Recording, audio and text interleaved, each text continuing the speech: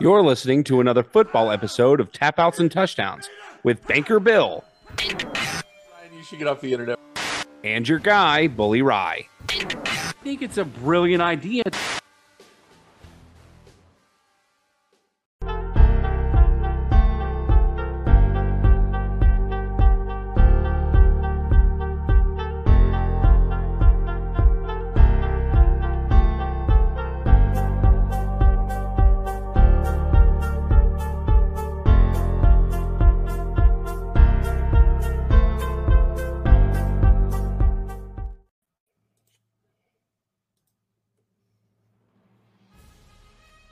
There it is. Waiting for the music to kick in. It took a little second for it.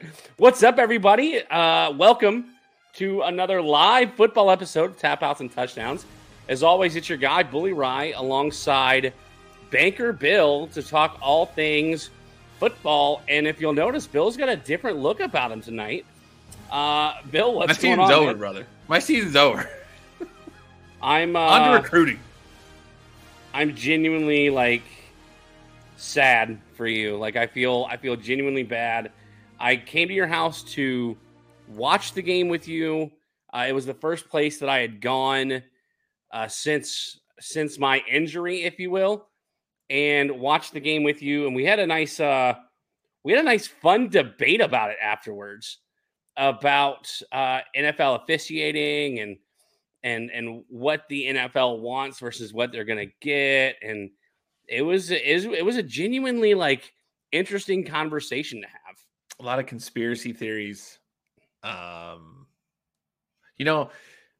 felt a certain way, I think, that night. Not necessarily, obviously the Dolphins didn't play well enough to win that game, but I believe that the games that happened on Sunday I don't think the NFL wanted the Buccaneers over the Philadelphia Eagles. I think if you're going to take a fan base that's a little bit more exciting. I don't know. I don't know what their play is, but yeah, I think there are some questionable things that are happening during the games. And we watched the Kansas City Dolphins game, and the media came out after that game and was like, what the heck just happened? There were some really questionable things that went on during that game, including the helmet crack, where it was unprecedented to ever have the helmet crack, but there are rules and the officials didn't know them. Yeah, it's interesting. You mentioned that you don't think the media wanted Tampa Bay over Philadelphia, and yet we had a bunch of people crying about how the fix was in for the Detroit Lions over the LA Rams. I can't wait to get into talk about. I didn't Wildcard feel that Weekend. way. I didn't feel that way. Apparently a lot of social media did. I can't wait to talk about that more when we get to the Wildcard Weekend talk.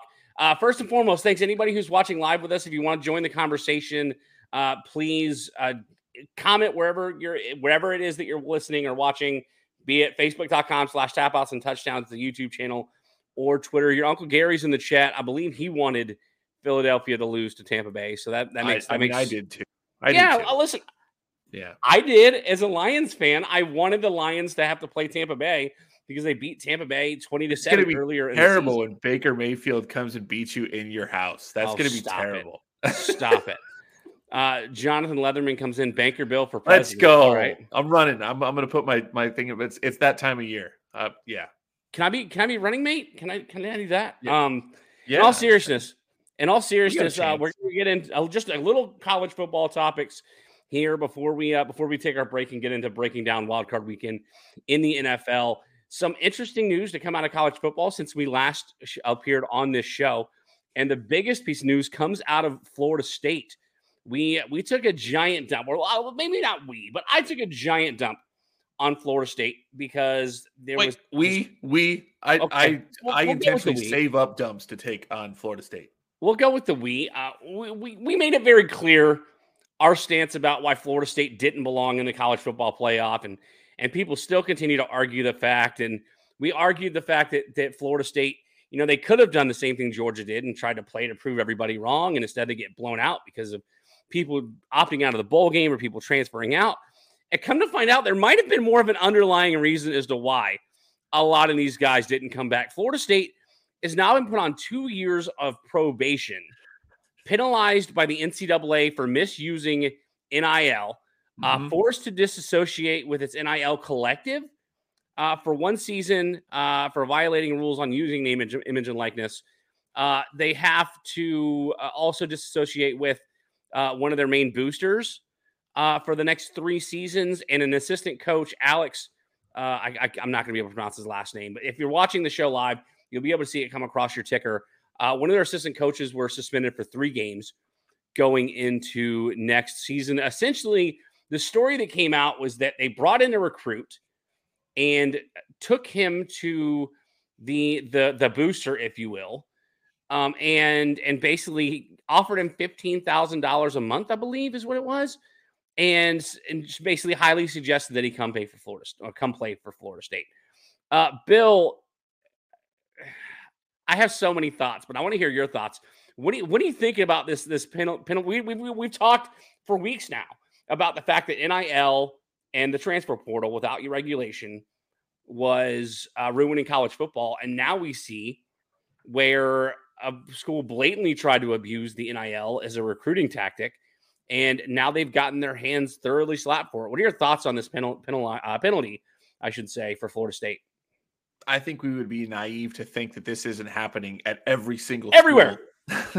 Everywhere. Ridiculous. Now, the reason that they got busted is because this guy was a douchebag. Like, he was like ready to commit to another school, went to Florida State, they offered him money, and he told on them. Like, Come on, you're a jerk. And then he went and committed to the other school. I forget who he was committing to. I don't remember what it was. But he wasn't intending to ever go to Florida State. And then when they did this, he was like, oh, this is what they did. And then they went and told people told the NCAA, and then they got in trouble for it. This is happening everywhere. The NIL is a joke. It's terrible. And it needs to be fixed. We'll find out how much integrity the NCAA chooses to have moving forward, because the transfer portal and NIL are awful. And we can keep harping on that. We'll see what happens. So you don't think that? So I guess the point being is, we've talked about it for years, that colleges were paying their players for years. They were just doing it behind the table.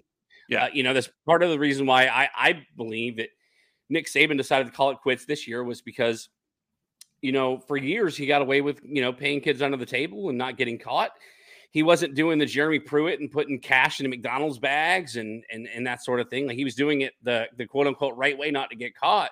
Right. And like you said, there's plenty of colleges that are out here using NIL to encourage kids. I mean, that's why kids are transferring out and committing to a school the next day, because there's somebody that has gotten in their ear and said, hey, you need to come play for Oregon, or come play for Texas, or come play for Florida State, because you're gonna get this much money to come play for us. You don't feel like it's karmic for Florida State to be to be the school that's now gotten caught up in all this? Like, you don't think it's sort of, you know what, you wanted to play hardball with the NCAA and not send your kids to a bowl game, so boom, here you go. Of course it is. Of course it is. I mean, you had it coming. Doing what you did in the Orange Bowl, you had it coming. To me, it's sort of one of those things that, like in baseball, we had the steroid era. Wait, let's not do baseball, because the 2017 Astros are still the champions, even though they were. I'm not talking about cheating. Like them cheating. I'm not talking about cheating per se. Like, I'm talking about like the steroid era in baseball. It got to a point where they had to put a drug policy in. But same thing with the NFL, how to pass a drug test. When the drug test is coming.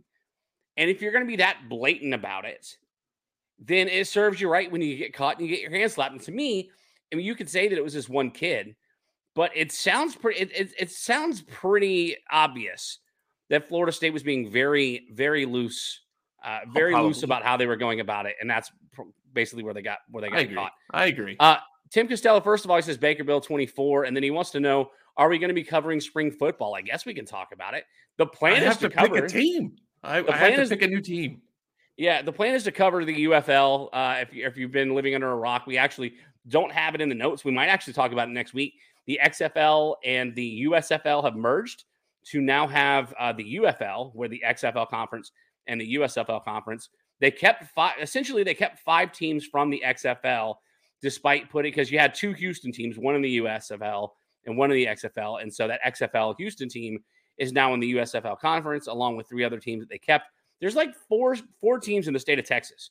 They got rid of teams like Seattle, Orlando, which you got to admit, Orlando didn't have the fan base to keep the team. Same thing with Vegas.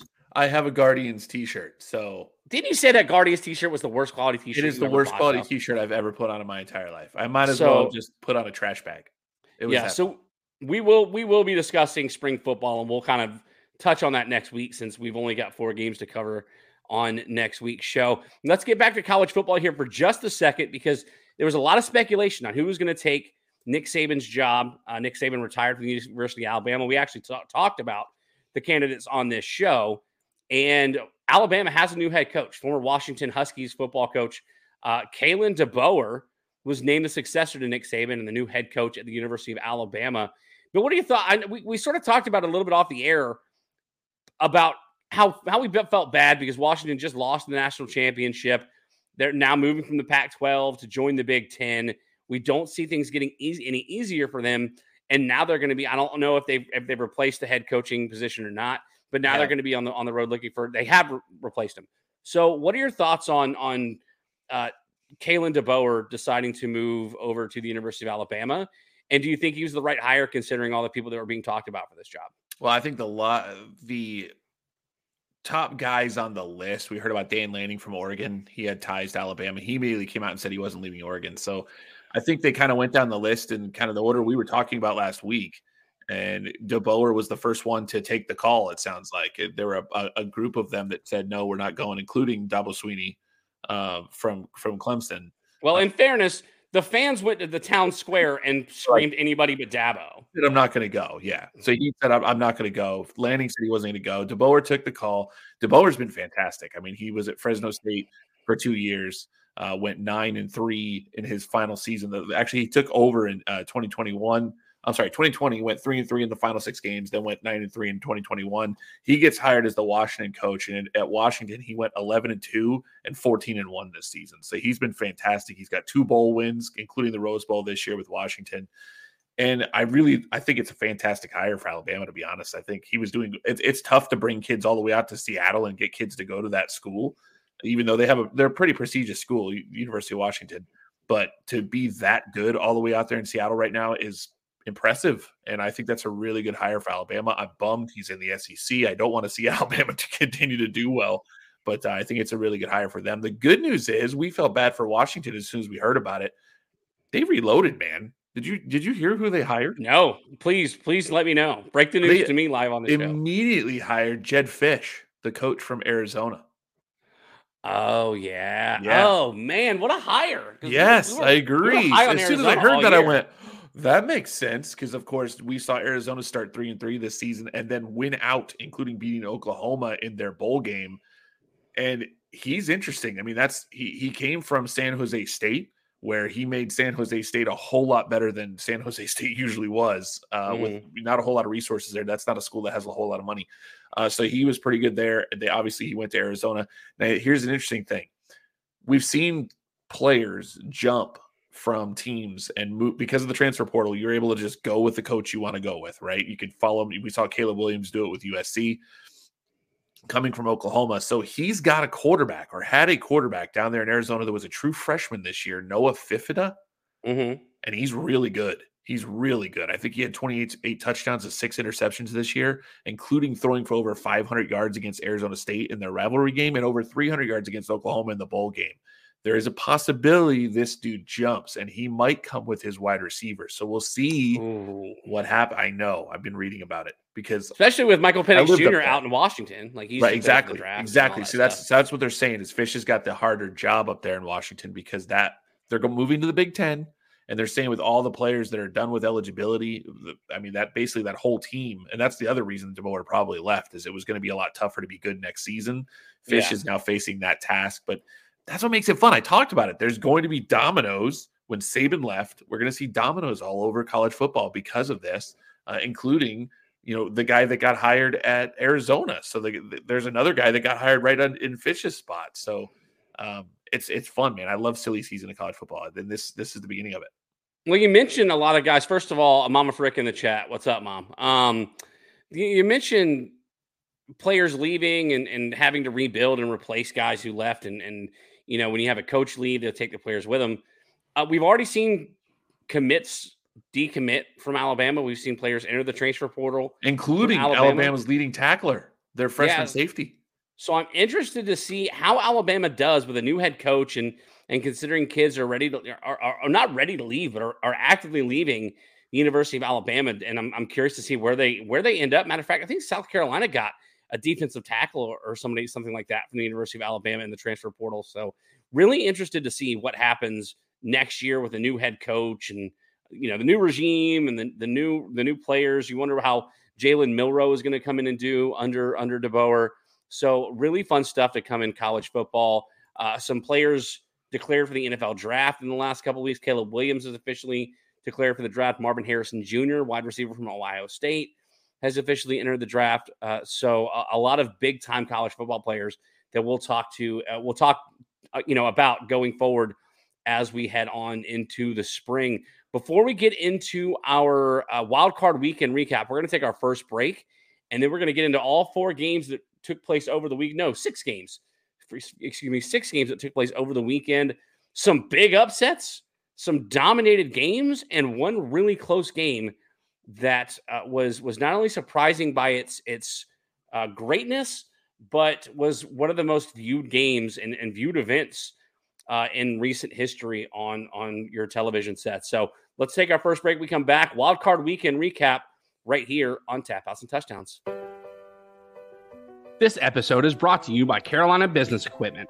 With offices in Charleston, Greenville, Columbia, and Florence, Carolina Business Equipment can supply your copiers, computers, and printers anywhere in the state of South Carolina.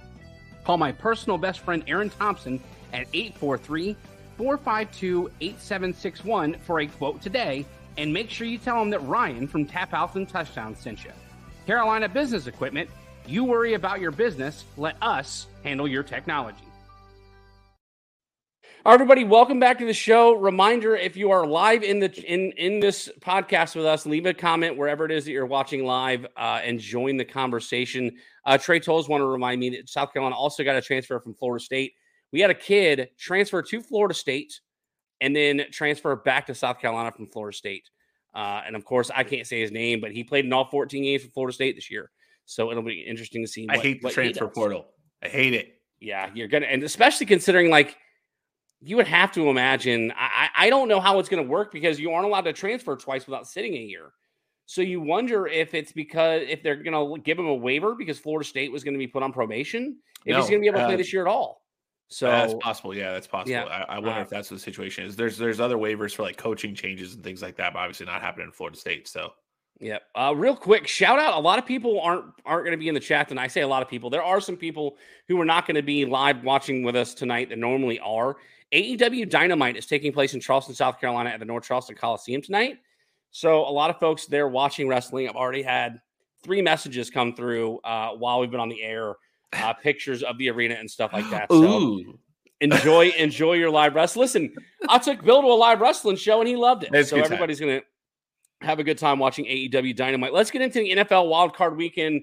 Guys and gals, I really want you to join this conversation because we're gonna talk in depth about every one of these games because there were some crazy games all weekend. Matter of fact, I think every game was crazy this weekend. No. One of the best wild card weekends. We weren't expecting most of the outcomes, especially with as lopsided as they were. So that's why, to me, it was one of the best wild card weekends because we saw some crazy upsets in the way that they took place.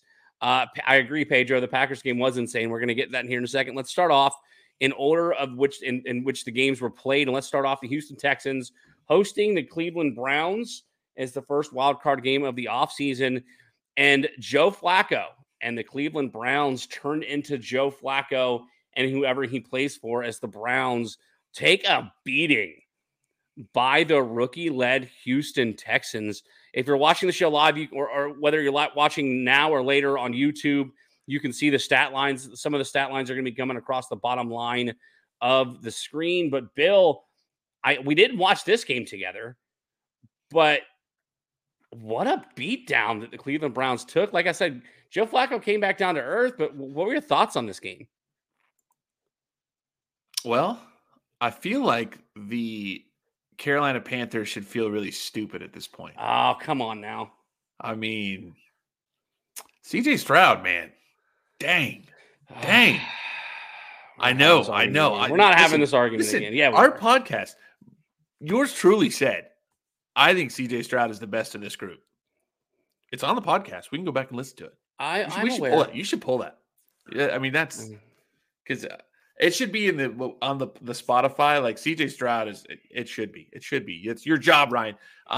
Unbelievable by this kid. Unbelievable. 157.2 passer rating in this game against the number one defense in the NFL. His QBR was 98.4.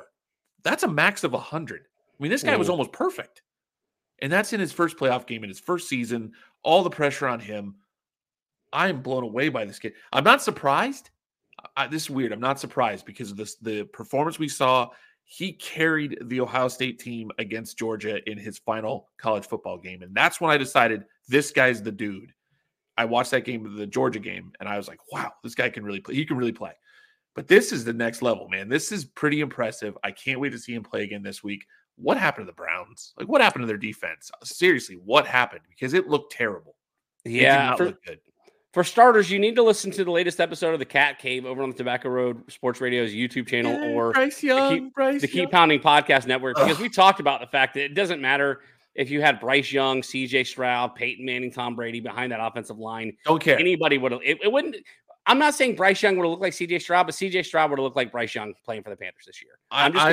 I want to pull the statistics of how long CJ Stroud has to throw. I do know this. The starting center that plays for Houston right now frustrates me because he is an ex-Miami Dolphin. He could not crack the starting lineup of the Miami Dolphins' terrible offensive line in the last 3 years. He was a guard. His name is Michael Dieter. He was drafted out of Wisconsin. I know enough about this guy that he frustrates me that now he's the starting center. I know he's not good.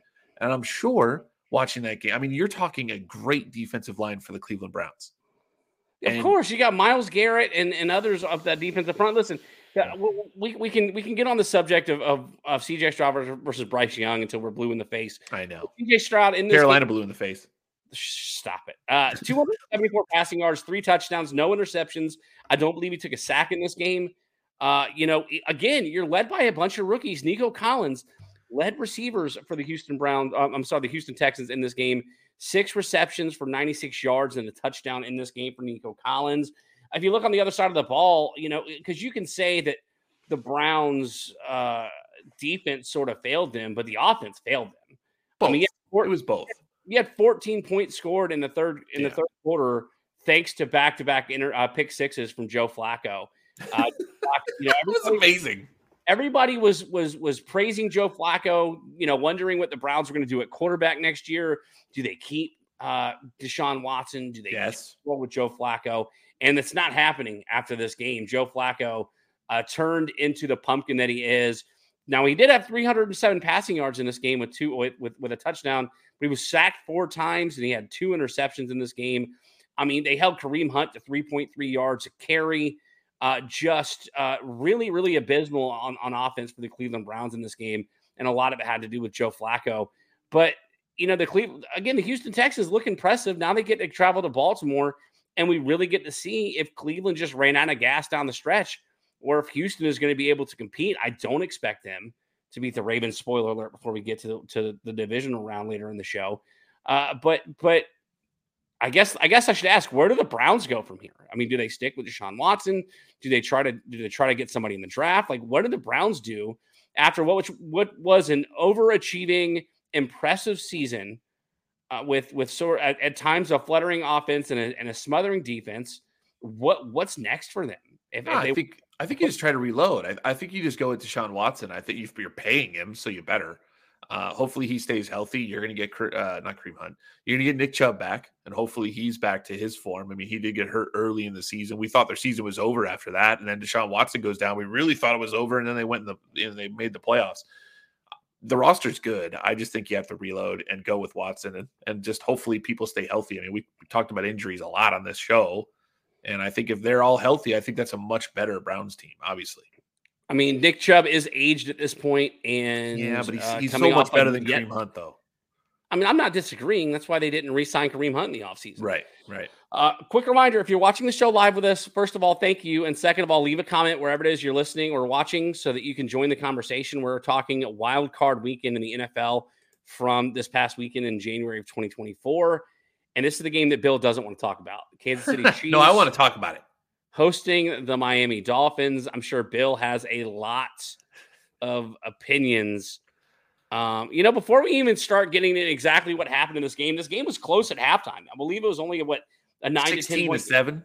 Yeah, it was a what's that, 9 points? It was a 9-point game at halftime. So it wasn't completely out of reach, but Bill, I know that a lot of people on social media, and you sort of agree with it, that if they were going to postpone the Bills and Steelers game, which they did, then there was no reason why they couldn't postpone this game into the original slot of the Steelers-Bills game. But they chose not to, and they played in frigid temperatures. I believe it was the second coldest game in NFL history. The snow had to be removed off of the field.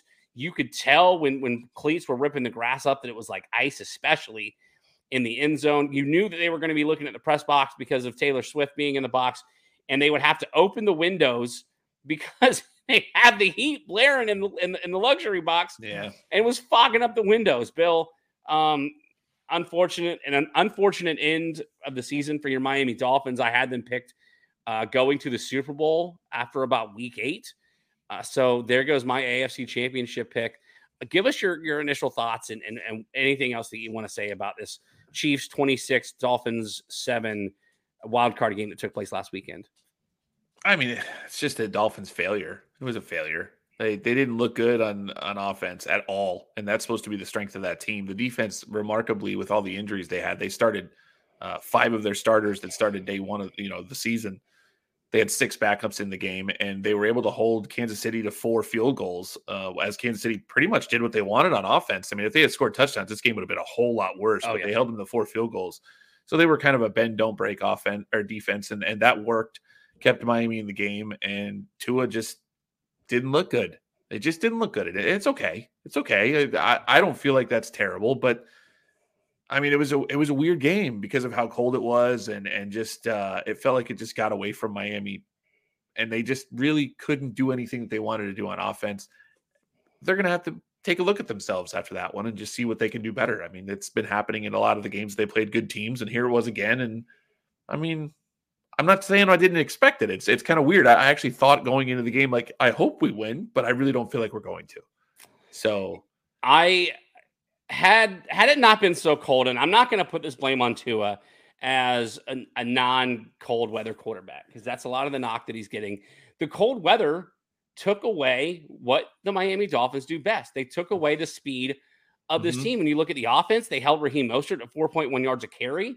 There was one drive where they let Raheem Mostert drive it up the field, and then they just stopped, and they had to give the ball away. Tua Tagovailoa only had under 200 yards, just under 200 yards passing in this game. Tyreek Hill only had 5 catches in this game for 62 yards and the lone touchdown for the Dolphins. That's what the cold weather is going to do. When you have a team that is that harps on being warm and loose and being able to get down the field fast, it didn't happen. I mean, when you look at the time of possession, Kansas City controlled the clock in this game. They had the ball for Pacheco had a nice game. Almost 10 minutes more than the Miami Dolphins. Isaiah Pacheco on the ground, he only averaged 3.7 yards a carry, but they fed him 24 times in this game. So they tried to manage this game on the ground and keep the ball away from Miami, and they did a good job. Again, Miami 1 for 12 on third down, so they could not convert on third down, and they were constantly giving the ball back to the Kansas City Chiefs. Meanwhile, you mentioned Kansas City got what they needed to get done on offense outside of putting it in the end zone. Like you said, this game could have been out of hand like the Texans-Browns game had Kansas City been able to find the end zone. I think the big news, the big story out of Kansas City is that we've been waiting for another weapon to come out of this offense since the departure of Tyreek Hill. We knew what Travis Kelce can do, but Travis Kelce's 34 years old. He might have 3 more years in the NFL, and then they're going to have to move on. Now, granted, they do have a couple of backup tight ends that at times come in and play well in relief of Kelce and alongside Kelce on the field. But the weapon that Kansas City has been looking for is officially arrived. Rashee Rice, rookie wide receiver, 8 catches, 130 yards, and a touchdown in this game. I mean, the dude, we saw the guy come in strong late in the season, and I think officially the Kansas City Chiefs have found their next, I wouldn't call him the next Tyreek Hill, but they found their next offensive weapon that Patrick Mahomes can rely on. and can help ride this offense to a potential another Super Bowl run. Bill, what say you? How do you feel about what I said about Rashee Rice and is Kansas City a legit threat for the Super Bowl at this point? I'm not sure they're I think everybody's a legit threat for the Super Bowl at this point. I don't think you can count anybody out. You're talking about the last 8 teams. So anybody could win at this point. You've won a playoff game unless you are a 1 seed, which means you were good in the regular season. But Rashee Rice, I had him on one of my fantasy teams. I saw that he was becoming, I think I saw a report about week 4 or 5 that he was becoming the focal point or at least the second option in their offense receiving wise. And we know that Mahomes, how good he is, right? So he's not going to throw every single pass to Kelsey. So somebody else is going to have to catch it. And if there's a second option in that offense, I want to have him on my fantasy team. And I did. And he's looked better and better every single week. And he started to be a consistent scorer to going down the stretch and had a fantastic playoff game. I'm not surprised. I hope Miami's defense wasn't surprised, because if they were, then I'm a better scout than Vic Fangio, which maybe I can see better at this point, because Fangio's defense didn't look a lot of times in that game like they knew what was going on. But again, a lot of injuries on that field. So yeah, I think with Patrick Mahomes, you can never count the guy out. I cannot wait to watch them play the game this weekend. That's a game that I want to watch, and I'm looking forward to that. So, boy, well, I think alert. Yes, Ryan. I think yes, because I think Buffalo's beatable. So, yeah, spoiler alert: the Kansas City is going to travel to Buffalo this weekend and yet another rematch. What do you say to the people who want to throw out conspiracy theories that the game was was fixed? The fix was in for Kansas City because we wanted to see another Kansas City Buffalo rematch. I don't love the fix. I don't love the fix thing. Do I think there were a lot of questionable calls, a lot of odd calls that went Kansas City's way? Absolutely. Including the helmet break issue where Kansas City should have, I don't want to say penalized, but let's talk about it, because we've glossed over, but we haven't really talked about it. Patrick Mahomes gets cracked in the second half. Yeah. Cracked so hard that his helmet literally breaks.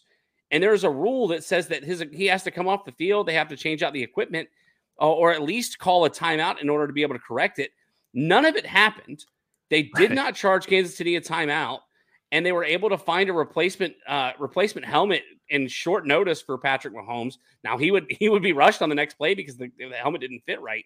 But any other team, if it wasn't Patrick Mahomes, they probably would have enforced the rule. And that kind of goes to the point. Not only that, but you've got a player that actually broke a helmet on the field, and the spotter that's supposed to be in the stands watching for head injuries and things like that doesn't question it at all. They didn't pull him out of the game. They never took him to the blue tent to evaluate him, anything. He broke his helmet, but with a helmet-to-helmet contact from a defender. Now, granted, Mahomes lowered his head to make contact there. Yeah.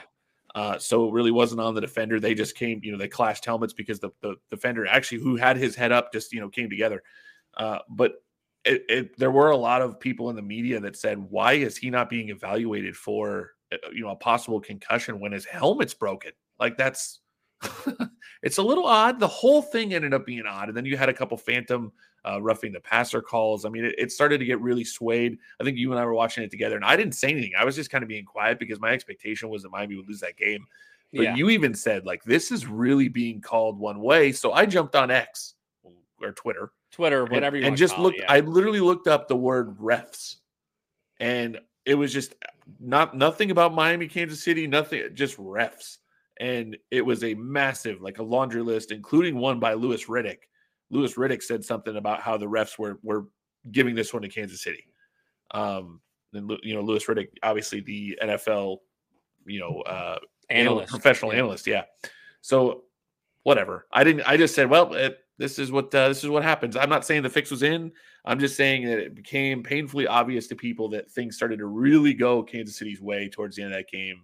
Officials wise, I'm not blaming them. Miami didn't look good on offense, obviously, and it wasn't because they were calling penalties against the Dolphins and they weren't moving the ball. I don't think it would have changed the outcome, but it definitely looked like there were some things that were questionable. But we've seen that all year. Yep. Yeah. Again, the integrity of the game is not non-existent when the officiating is bad, and we'll talk about it again when we talk Lions Rams. Because I've got one for you. Same thing with social media. Calling for the fix being in for the Rams against the Lions. I do have an interesting statistic for you, Ryan. Have you heard about the weather effects on the fans? Remember we talked about it. I felt like, honestly, and I kept saying this, and you talked about it, the game wasn't moved to what would have been the next day, which it probably would have been warmer if it was in the daylight, right?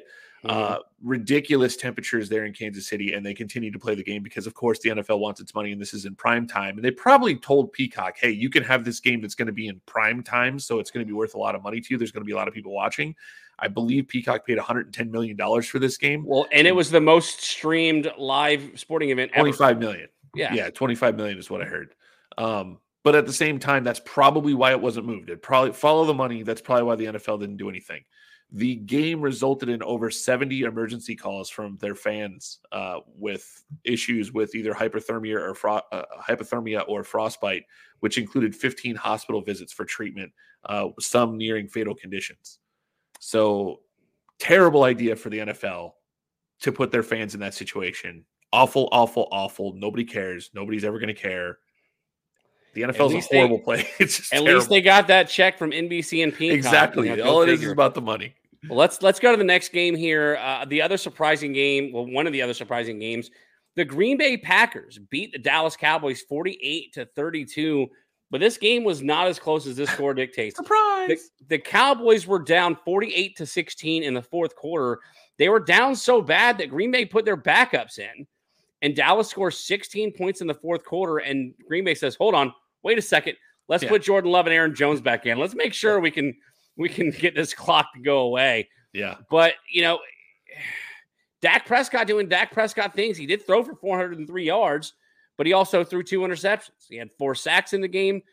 They couldn't get the ball really going on the ground. Tony Pollard, 3.7 yards a carry.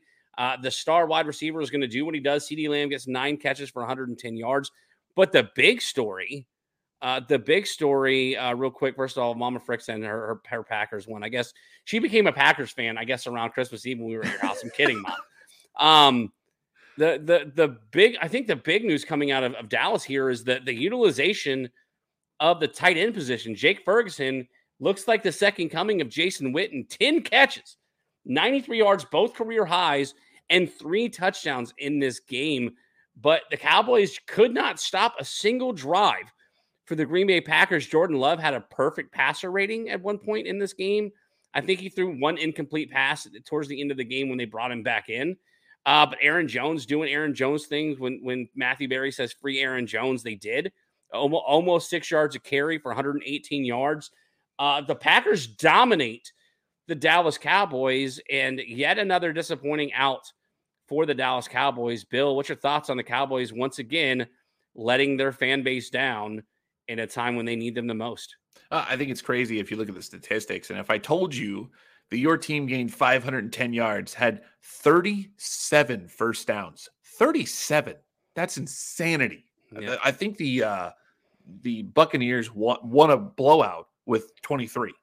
Yeah. 37? 37. So I told you that. And they scored 32 points.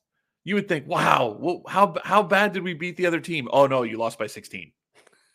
It's crazy, right? So real quick, Mama Frick wants to make it clear she's been a Packers fan since the late 80s. I'm just giving her a hard time. Yeah. No, I'm with you, though. Like it was crazy. I think the turning point in that game, even though the Packers had played really, really well at the beginning of that game, they were up 20-0 before you could blink. Darnell Savage had a 64-yard pick six. Obviously, the Cowboys were moving the ball. It was the middle of the second quarter. They're headed down towards the end of the second quarter. They're headed down to possibly make this game a whole lot closer, maybe 20-7. And Darnell Savage pick six, 64 yards, and 27-0. At that point, you're just like, eh. I mean, you don't stick a fork because Green Bay misses the extra point at that point too. Yeah. Well, no, they did get the extra point. They missed a previous one, but yeah. Okay, yeah. That's right. Yeah, they got the extra point on that one. But you're thinking, man, it was about to go one way for Dallas. You're like, here they come, and the comeback's going to happen. And then that was I don't want to say it was the dagger, but it did feel like it. It did feel like it. It really did. And then obviously at that point, they come out for the second half, and then Green Bay continues to put it on them, 48-16 at one point, just absolutely insanity. Like you said, they put in the backups. I saw a meme, Ryan, that was it said I was telling Tim Costello about this yesterday, and it was a meme that said, here's how you sum up the Dallas Cowboys Green Bay Packers game, and it was a picture of a Packers wide receiver with all this green grass around him just waiting for the ball. Yep. And they just blew so many coverages. Everybody was wide open. It's like, man. The dude had a 30-yard radius around him. It was a tight end with a 30-yard radius. Crazy. Just walked into the end zone. Waited for, it's just terrible. Dallas played a terrible football game defensively. Mike McCarthy, man, how do you feel about him? Well, for starters, the Cowboys were about to go into halftime 27-0. They scored a touchdown with no time left to bring it 27-7. They announced earlier today that Mike McCarthy will be returning as the head coach for the Dallas Cowboys next season. I believe that next year, if Mike McCarthy doesn't win a playoff game, I think it could be the end for Mike McCarthy in Dallas. But another disappointing out in the playoffs for the Dallas Cowboys. I believe they haven't made it to an NFC Championship game since Tony Romo was in the league. Like mid 2000, it might be longer than that, but nevertheless, the Green Bay Packers now travel to the 1 seed San Francisco 49ers. It should be mentioned that they are the first 7 seed since the playoffs expanded to 7 teams a few years ago to advance to the next round, which meant that if the 3 seed got the win, they would be hosting another playoff game. And fellow NFC North, participant, the NFC North champion Detroit Lions, the 3 seed, did just that. They got a 24-23 win. Look at this smile over the LA Rams. Listen, it was the best game of the weekend. If you look at scores, this was the best game of the weekend. And I have a stat as far as people were tuned into this game. And we just talked about the fact that the Cowboys have not made it the NFC Championship game in forever. I just mentioned that I think if they don't win a playoff game next season, it could be the end of Mike McCarthy in Detroit. Detroit hadn't won a playoff game since 1991 or 1992. 1991. When you talk about people tuning into this game, 35.8 million viewers. It was TV's most watched primetime show since Super Bowl, I believe LV2, L7. What's that? 57 Super Bowl 57. Is that right? Yep. Or is that? It's last year's Super Bowl. Year's Super Bowl. Yep. So it's the most watched primetime event since last year's Super Bowl on television. This game was crazy. The Lions go up 14-3 in the first quarter, but they cannot stop the big play from Matthew Stafford and the Rams. They hit, I can't remember, they hit Puka Nacua for a huge touchdown. That guy's insane. In his first half that let the Rams come back in. Bill, give us your thoughts on the Rams, because one thing you can say about the LA Rams is that they never went away in this game. And despite Cooper Kupp being on the field, he did not have a touchdown. The touchdowns go to Puka Nacua and Tutu Atwell. But these Rams did not go away in this game. And they gave Detroit and the Detroit faithful at Ford Field all they could handle in this game. The Rams, I mean, this is a microcosm of their entire season, isn't it? I mean, they just never went away all season. We thought that the Rams were in trouble at times, and like you said, it was 21-10 at one point, and Detroit looked good. And then Matthew Stafford came out slinging and found Puka Nacua. I mean, 181 yards receiving. Come on. 9 Does this guy look like a rookie? Does this guy look like a rookie? Not at all. He scares me. But, I mean, moving forward, wow. But they did a great job. I mean, it was such a fun game, and I know you were stressing. I mean, you guys went up 21-10, and then it was 24-17, and it felt like, Detroit kind of still had it in hand, and then 24-20, 24-23, and Detroit just stopped playing offense, and you're like, what's happening? And I'm sure you were sweating, man. We weren't together for this one, but they held on. I mentioned it in a group chat. I said, listen, LA is going to come down the field. They're going to kick a field goal to take the 26-24 lead. Detroit's going to get it back. Jared Goff's going to throw an interception. You're not allowed to say that. You're not allowed to say that, because you use that same thing for Spencer Rattler when they were playing. It worked, though. He's going to throw an interception. But it happened. True. That's the point. True. And so I manifested it. And instead, on like a second or third down, the Rams or the Lions elect to throw the ball, hit Amon-Ra St. Brown for the first down right at the 2-minute warning. The Rams out of timeouts. And Detroit rides the victory formation to the win.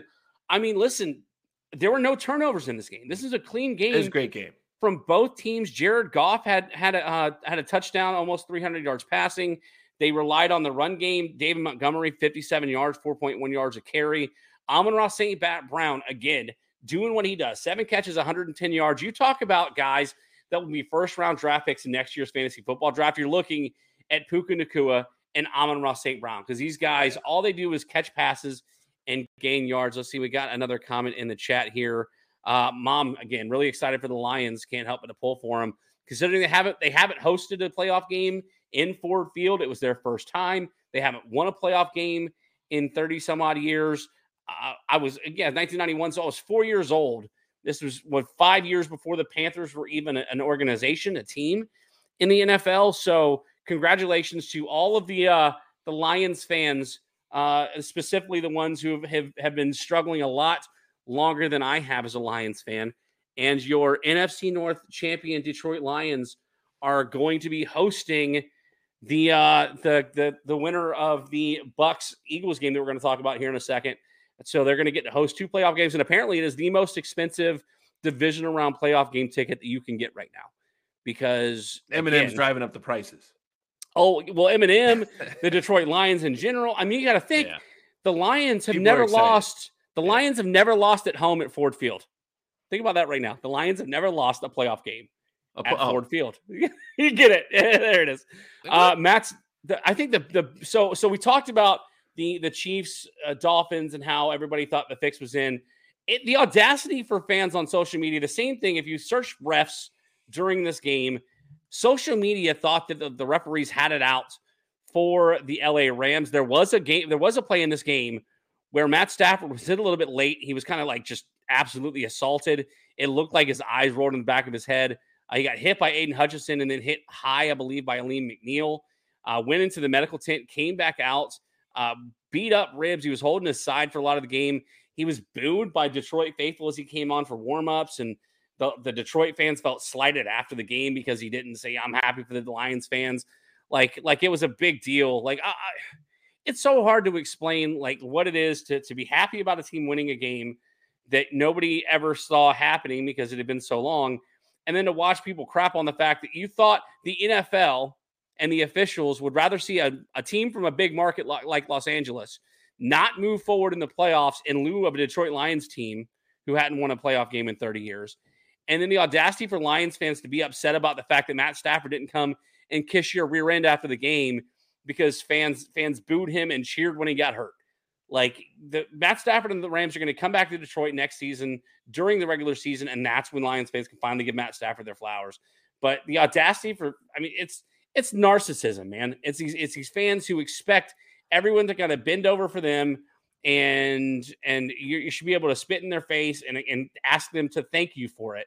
And it's just absurd. But let's move on here. The Lions get a big win and get to host another playoff game this offseason. Let's talk about the Buffalo Bills, Pittsburgh Steelers. Bill, I'm going to rely on you with this one because I didn't get to watch a lot of this game. I forgot exactly what I was doing during this game on Monday afternoon. I might have been recording wrestling shows with PJ Steven that day. This game was postponed from, I believe, Sunday at 1 o'clock to Monday afternoon at 4:30. The Steelers fall short. Buffalo Bills 31, Pittsburgh Steelers 17. From what it looks like, Josh Allen did Josh Allen things. The Steelers made it close in the fourth quarter. After the game, the only part of the press conference I saw with Mike Tomlin was at the end of the press conference, one reporter went to ask, "You're in the last year of your contract," and she couldn't even finish her question. And Tomlin kind of rolled his eyes and walked off the stage. Shannon Smith in the chat saying, "I didn't miss much by missing this game." Bill, what were your thoughts? Buffalo Bills now hosting the Kansas City Chiefs after this win here against the Steelers. Well, we got a little bit of controversy in this game, Ryan. Let's hear it. Let's just first say that I think this game was a little bit closer than a lot of people thought it was going to be. Of course it was. Mason It was a 7-point game in the fourth quarter. Yeah, it was 24-17 with 10:32 to go in the fourth. Was when finally Buffalo put up the final touchdown. But yeah, there was a 52-yard touchdown run by Josh Allen in the second quarter where he faked a slide. Oh, that's illegal in college, is it not? It's not illegal in the NFL. It wasn't illegal when Kenny Pickett did a few years ago, and they had to make a rule to say, don't do this. He faked the slide. The two defenders that were within 10 yards basically stopped. They hesitated. It wasn't a cut or anything. He went like this, and he's going to slide, and immediately took off running. And the two defenders, they stopped, and he took off and scored a 52-yard touchdown on that play. So there was some controversy. The obviously the Twitterverse went nuts, the Xverse, and people are upset about it. And likely we'll see if there's a rule change if you fake a slide, 15-yard penalty like they made it in college football. I think it's a personal foul when you do it in college football now. After Pickett used it for a touchdown in his bowl game. Yep. But so that's controversy. And the reason I feel like that's really controversial is because that touchdown was huge, because it would have meant if that had been a problem or if he would have gotten tackled there, which he would have. If you watch the replay, there's two guys right there. So they kind of look like, whoa, he's going to go down. And then, and on the next slide that he did, he got hit. So the next time he slid, they were like, well, he's not really going to slide. Look what he did to us before. And they got a personal foul. Yeah. So it was kind of a problem. So a little bit of controversy. Game was really close, man. 368 yards gained for Buffalo, 324 to Pittsburgh, 24 first downs to Pittsburgh's 22. Pittsburgh did turn the ball over twice. George Pickens fumbled on a really goofy, he got hit in the back. Nobody touched the ball and he just dropped it. And then obviously Rudolph threw an interception. But I mean, like I said, it was 24-17 in the fourth quarter. I think Pittsburgh put up a lot bigger fight than anybody expected it to. And that's why I still think Buffalo is beatable. I don't think that they're as good as everybody thinks they are. And we'll see what happens this weekend. I mean, you got Mahomes coming up to Buffalo, both cold weather teams ready for it. I think it'll be fun. Yeah, listen, it's unfortunate for the way that to me, it's unfortunate for the way that the season worked out for the Miami Dolphins having. Oh, let's stop talking about that. We're on to the Gators. The Gators. Well, the Buffalo Bills have just not gone away. They didn't go away in this game. I'm assuming that similar to the tush push, this fake slide will get brought into the rules committee next season before next season to make sure that we don't see this again. Because again, with the integrity of the game being what it is, you got to make sure that this doesn't allow to happen. Because imagine if Jalen Hurts does that, and then the next play he gets lit up, and maybe he doesn't come back in the game. Speaking of Jalen Hurts and the Eagles, you talk about the epic collapse of all epic collapses. The Tampa Bay Buccaneers go get to host a playoff game as a 9-8 division champion, and they blow out the Philadelphia Eagles in what is most likely Jason Kelce's last game in the NFL as a starting center. I did get to watch a lot of this game. It wasn't interesting because the game was never close. Jalen Hurts, 250 passing yards, a touchdown. He was sacked 3 times. DeAndre Swift looked more like the DeAndre Swift in Detroit with 3.4 yards a carry. The concern was A.J. Brown didn't play in this game because of a knee injury, and I told a buddy of mine, don't worry, Devontae Smith will be fine, and he was 148 yards on 8 catches. But I think the story out of this game is, where did this Tampa Bay Buccaneers offense come from? Yeah, that's the thing. I mean, they were left for dead. 3 weeks with the season left to go. You didn't know who was going to win that division. And then Baker Mayfield, 337 yards, 3 touchdowns. I mean, he was sacked 4 times, but no interceptions for Baker Mayfield. He had 72 yards rushing on the ground from Rachaad White, and not Mike Evans, not Chris Godwin, your leading receiver for the Tampa Bay Buccaneers. Cade Otton, 8 catches for 89 yards. Now, you did have a touchdown from Chris Godwin in this game, but Baker Mayfield is just spreading the ball around here in Tampa Bay. And at one point, Philadelphia was the last undefeated team in the NFL. They were the 1 seed in the NFC. All things were going right, and now all things, the wheels have completely come off in Philadelphia as they are now out of the playoffs alongside NFC East brethren, the Dallas Cowboys. Bill, when you look at this game, is it more of the fact that something went drastically wrong in about week 12 for the Eagles, or are the Tampa Bay Buccaneers all of a sudden a real contender here? I'm not even. The Tampa Bay Buccaneers they're the least contender, the smallest contender. They're the least likely to be a contender. They're the playoffs. Yeah. They're the team that I don't think has a shot really to win the Super Bowl. However, good job, Baker Mayfield. Again, egg on Carolina's face. It's all over. The Panthers just look terrible. They gave their stadium away and all of the players' houses to get Bryce Young. I think everything. They gave him everything, and then Baker Mayfield is in freaking Tampa Bay winning playoff games and getting a passer rating of 119.8. It's just egg on your face, Carolina. Good job. I like saying that because I know you're in the cat cave and all that stuff. It's just terrible. Terrible. Wow. I mean, this is what when it you is. see bad organizations, I just want to keep pointing it out. That's just you can't terrible. defend it. You can't defend it. I know. Man. I mean, ownership is as bad as David Tepper is. You can't really defend it. So Baker Mayfield, great. I mean, he wasn't super efficient in this game. He just found there was a lot of deep balls. There's a lot of open players. Philadelphia just disaster. Again, we talked about it last week. They gave up over 28 points per game in the last 10 games of the season. And here they are giving up 32 to a team that scored 9 the week before against Carolina. Just awful. A.J. Brown being out, I think, made a difference. I think that puts a lot of pressure on defenses. He's a great wide receiver. That they really didn't have a second option other than Goddard, and Goddard just doesn't look like Goddard. He was injured earlier in the season, and he hasn't been that great. Truly, David. I mean, throw a drink. David Tepper, throw a drink on the fans tour. What did he get paid? Fined $300,000 or something? Yeah, I mean the last time a cup cost somebody that much money, there were 2 girls involved with it. Please continue. Please continue about Let's get back talking about the Tampa Bay Buccaneers. It's outstanding what they've been able to do, considering that this team, by us at least, and by many people, were expected to finish dead last in the NFC South, and now they are in the divisional round, traveling up to Detroit. Now, granted, they played Detroit in earlier in the season, lost 20-7 on the road at Detroit as Detroit swept the entire NFC South. But yeah, I'm not sure what the next step for the Philadelphia Eagles are. I mean, they're. I thought that game was in Tampa, Ryan. I think that game was in Tampa. Maybe it was in Tampa, and if it was, I expected Tampa to because that was when Detroit looked really good early in the season, and I expected Tampa to play well. Sean McAfee saying, just don't look it up. Just don't look it up. Yeah, just don't look it up. Yeah. This isn't Cards Against Humanity. You don't need to know all the references.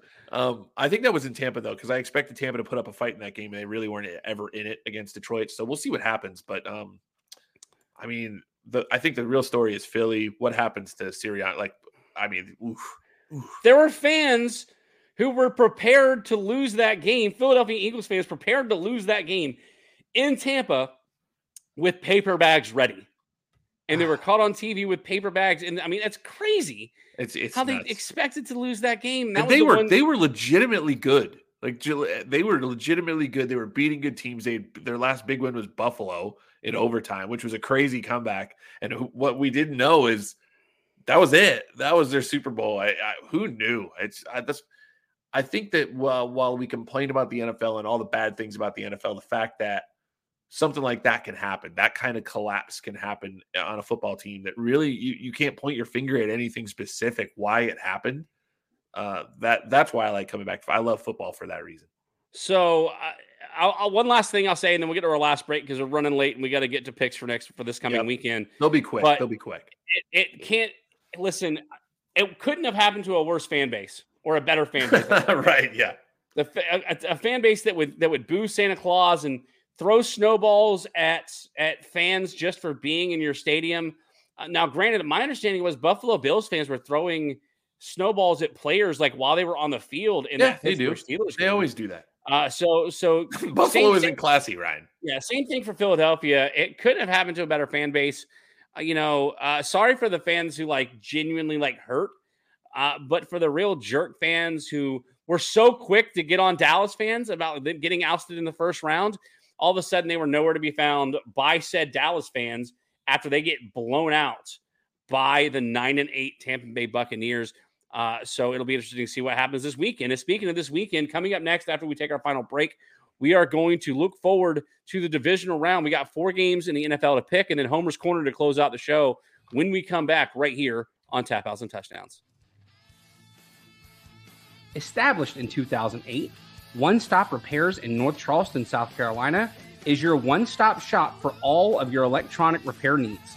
Specializing in cell phones, tablets, computers, laptops, and game consoles, One Stop Repairs offers reputable and quality service with the quickest turnaround time and the most competitive prices in the Low Country.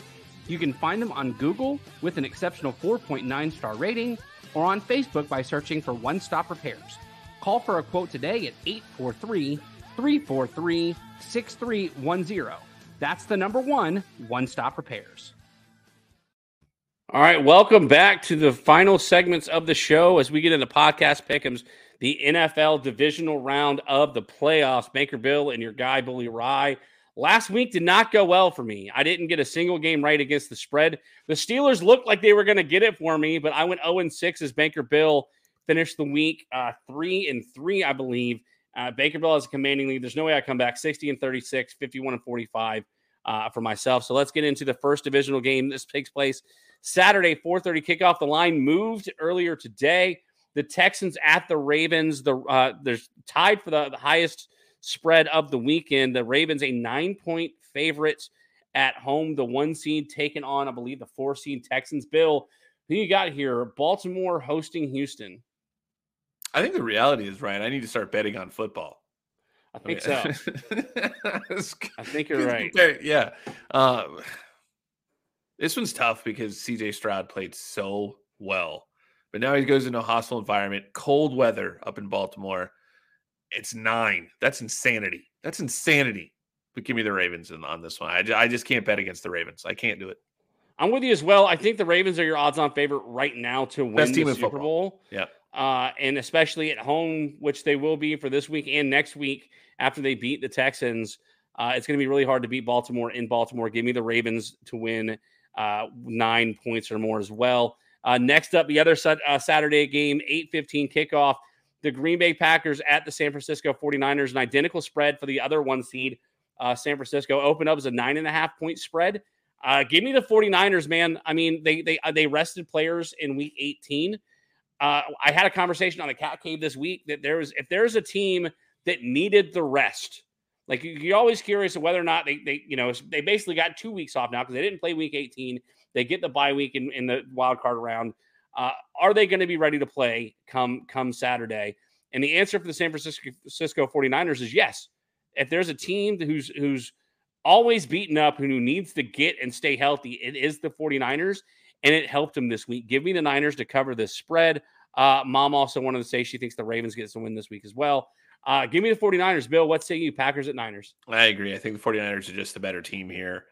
I love Jordan Love making me correct about the Packers this season. Love it. Is that a pun? I think it might be. I love Love. Okay. Do you love Love, Ryan? I love Love. I don't. For the record, I'm taking the 49ers, but I want the Green Bay Packers to win. Because if the Packers win this game, then the NFC Championship is in Detroit.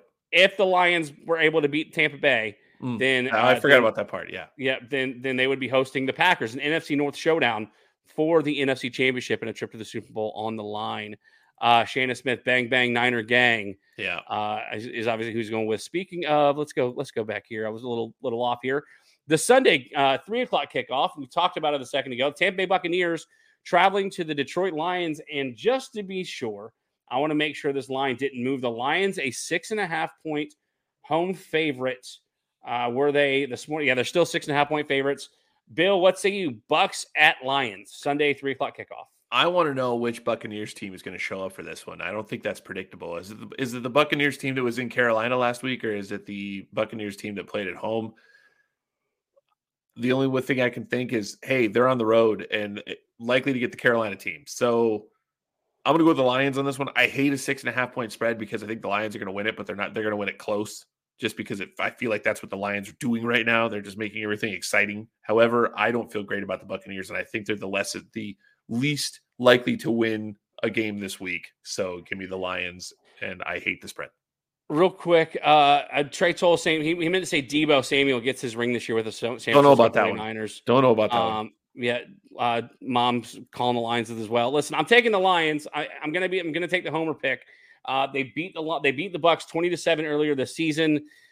Sam Laporta got hurt in week 18, was able to score a touchdown in the wild card game against the Rams. We've talked about it on and off the air. As long as you get Laporta involved in that offense, the Lions are going to be okay because you're going to open up the field for Amon-Ra St. Brown. And very quietly, the speedster, Jameson Williams, is going out there and making some good catches in traffic. Yep. So if they can get Jameson Williams going, and Josh, why can't I say his name?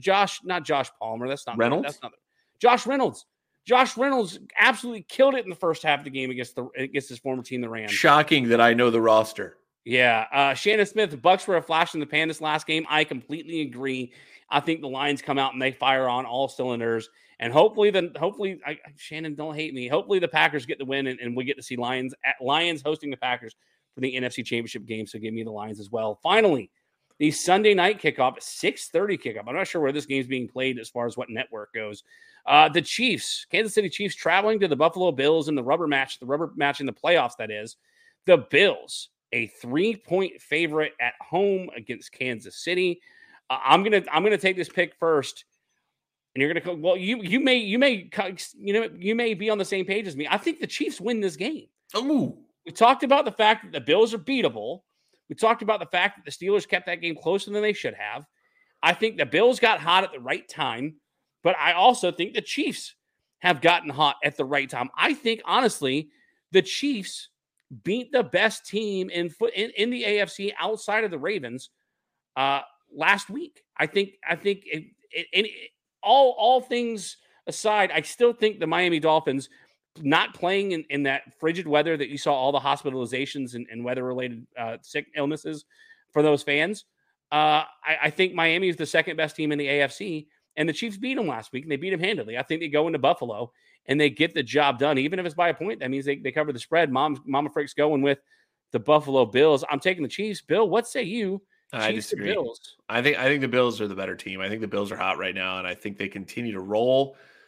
We'll see what happens next week, but I still think that the Chiefs do not have the firepower on offense to run with the Bills. But right. I will be rooting for the Chiefs. Yeah, I'm with you. Shannon Smith says, I hope the Chiefs lose, but I doubt it. Playoff Mahomes is an animal. I'm not disagreeing with you on that as well, which is why I'm taking the Chiefs over the Buffalo Bills. And there's your divisional round of the NFL playoffs this coming weekend. And without further ado, my favorite part of the show is when we get to Homer's Corner. Bill, I always let you go first. I'm going to go first this week with Homer's Corner because I know you're going to have a lot more to say than I am.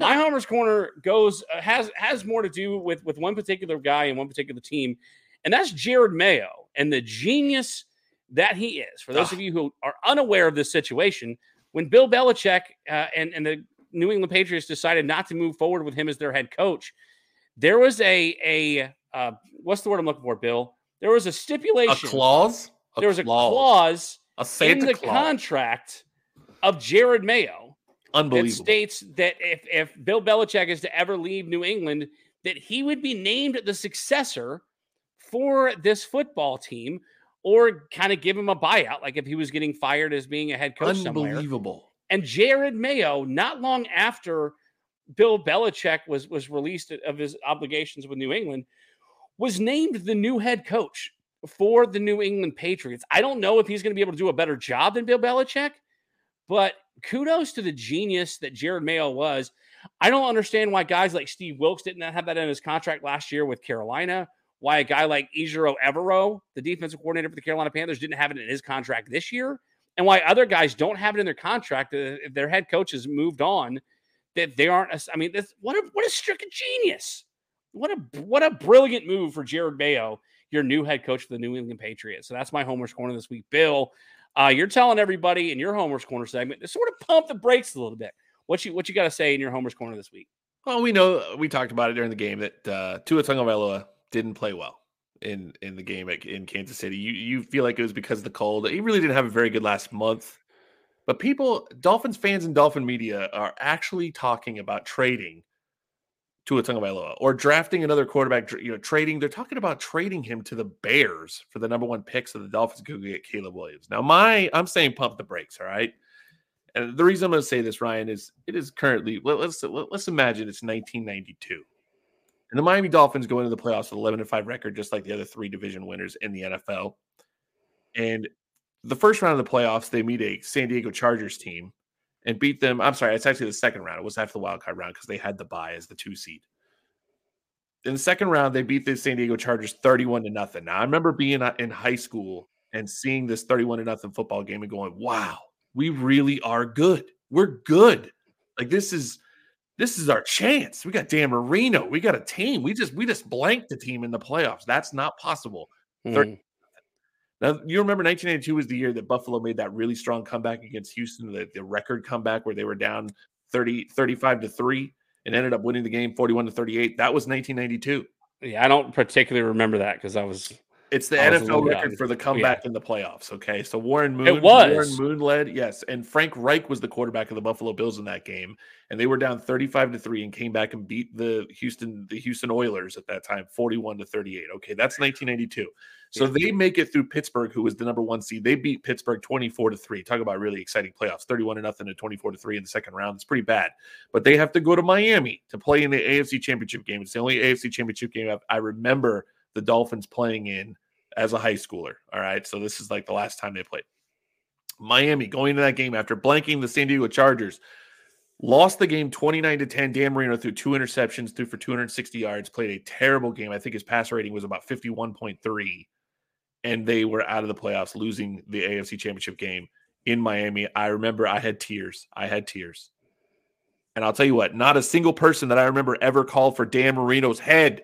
They never called for his head. He played horribly, but he was still Dan Marino.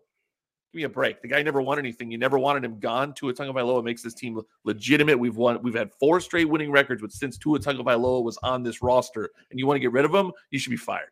You're not a journalist. You're just a guy trying to drum up some drama. I'm done with it.